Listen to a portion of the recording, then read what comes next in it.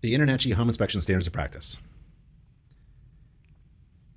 The InterNACHI Home Inspection Standards of Practice can be read in its entirety at the following URL: www.nachi.org/SOP, and that's nachi.org/ and that's that slash near the question mark on your keyboard, SOP. According to the Standards of Practice, a home inspection is a non-invasive visual examination of a residential dwelling performed for a fee, which is designed to identify observed material defects within specific components of said dwelling. Components may include any combination of mechanical, structural, electrical, plumbing, and/or other essential systems or portions of the home, as identified and agreed to by the client and the inspector prior to the inspection process. There's no crystal ball.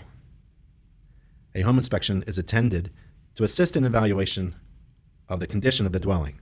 The inspection is based on observations of the visible and apparent condition of the structure and its components on the date of the inspection, and not the prediction of future conditions.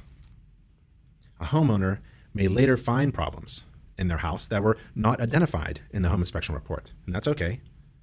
And that's because a home inspection will not reveal every problem that exists or could ever exist, but only those material defects that were both observed on the day of the inspection and deemed to be material. A material defect is a specific issue with a system or component of a residential property that may have a significant adverse impact on the value of the property or poses an unreasonable risk to people. The fact that a system or component is near or beyond or at the end of its normal useful life is not in itself a material defect.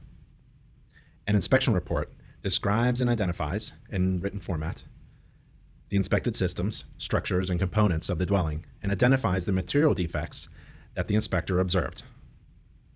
The inspection report may contain recommendations regarding the conditions reported and/or maybe suggestions for repair, correction, monitoring, or further evaluation by professionals, but this is not required by the inspector according to the Home Inspection Standards of Practice.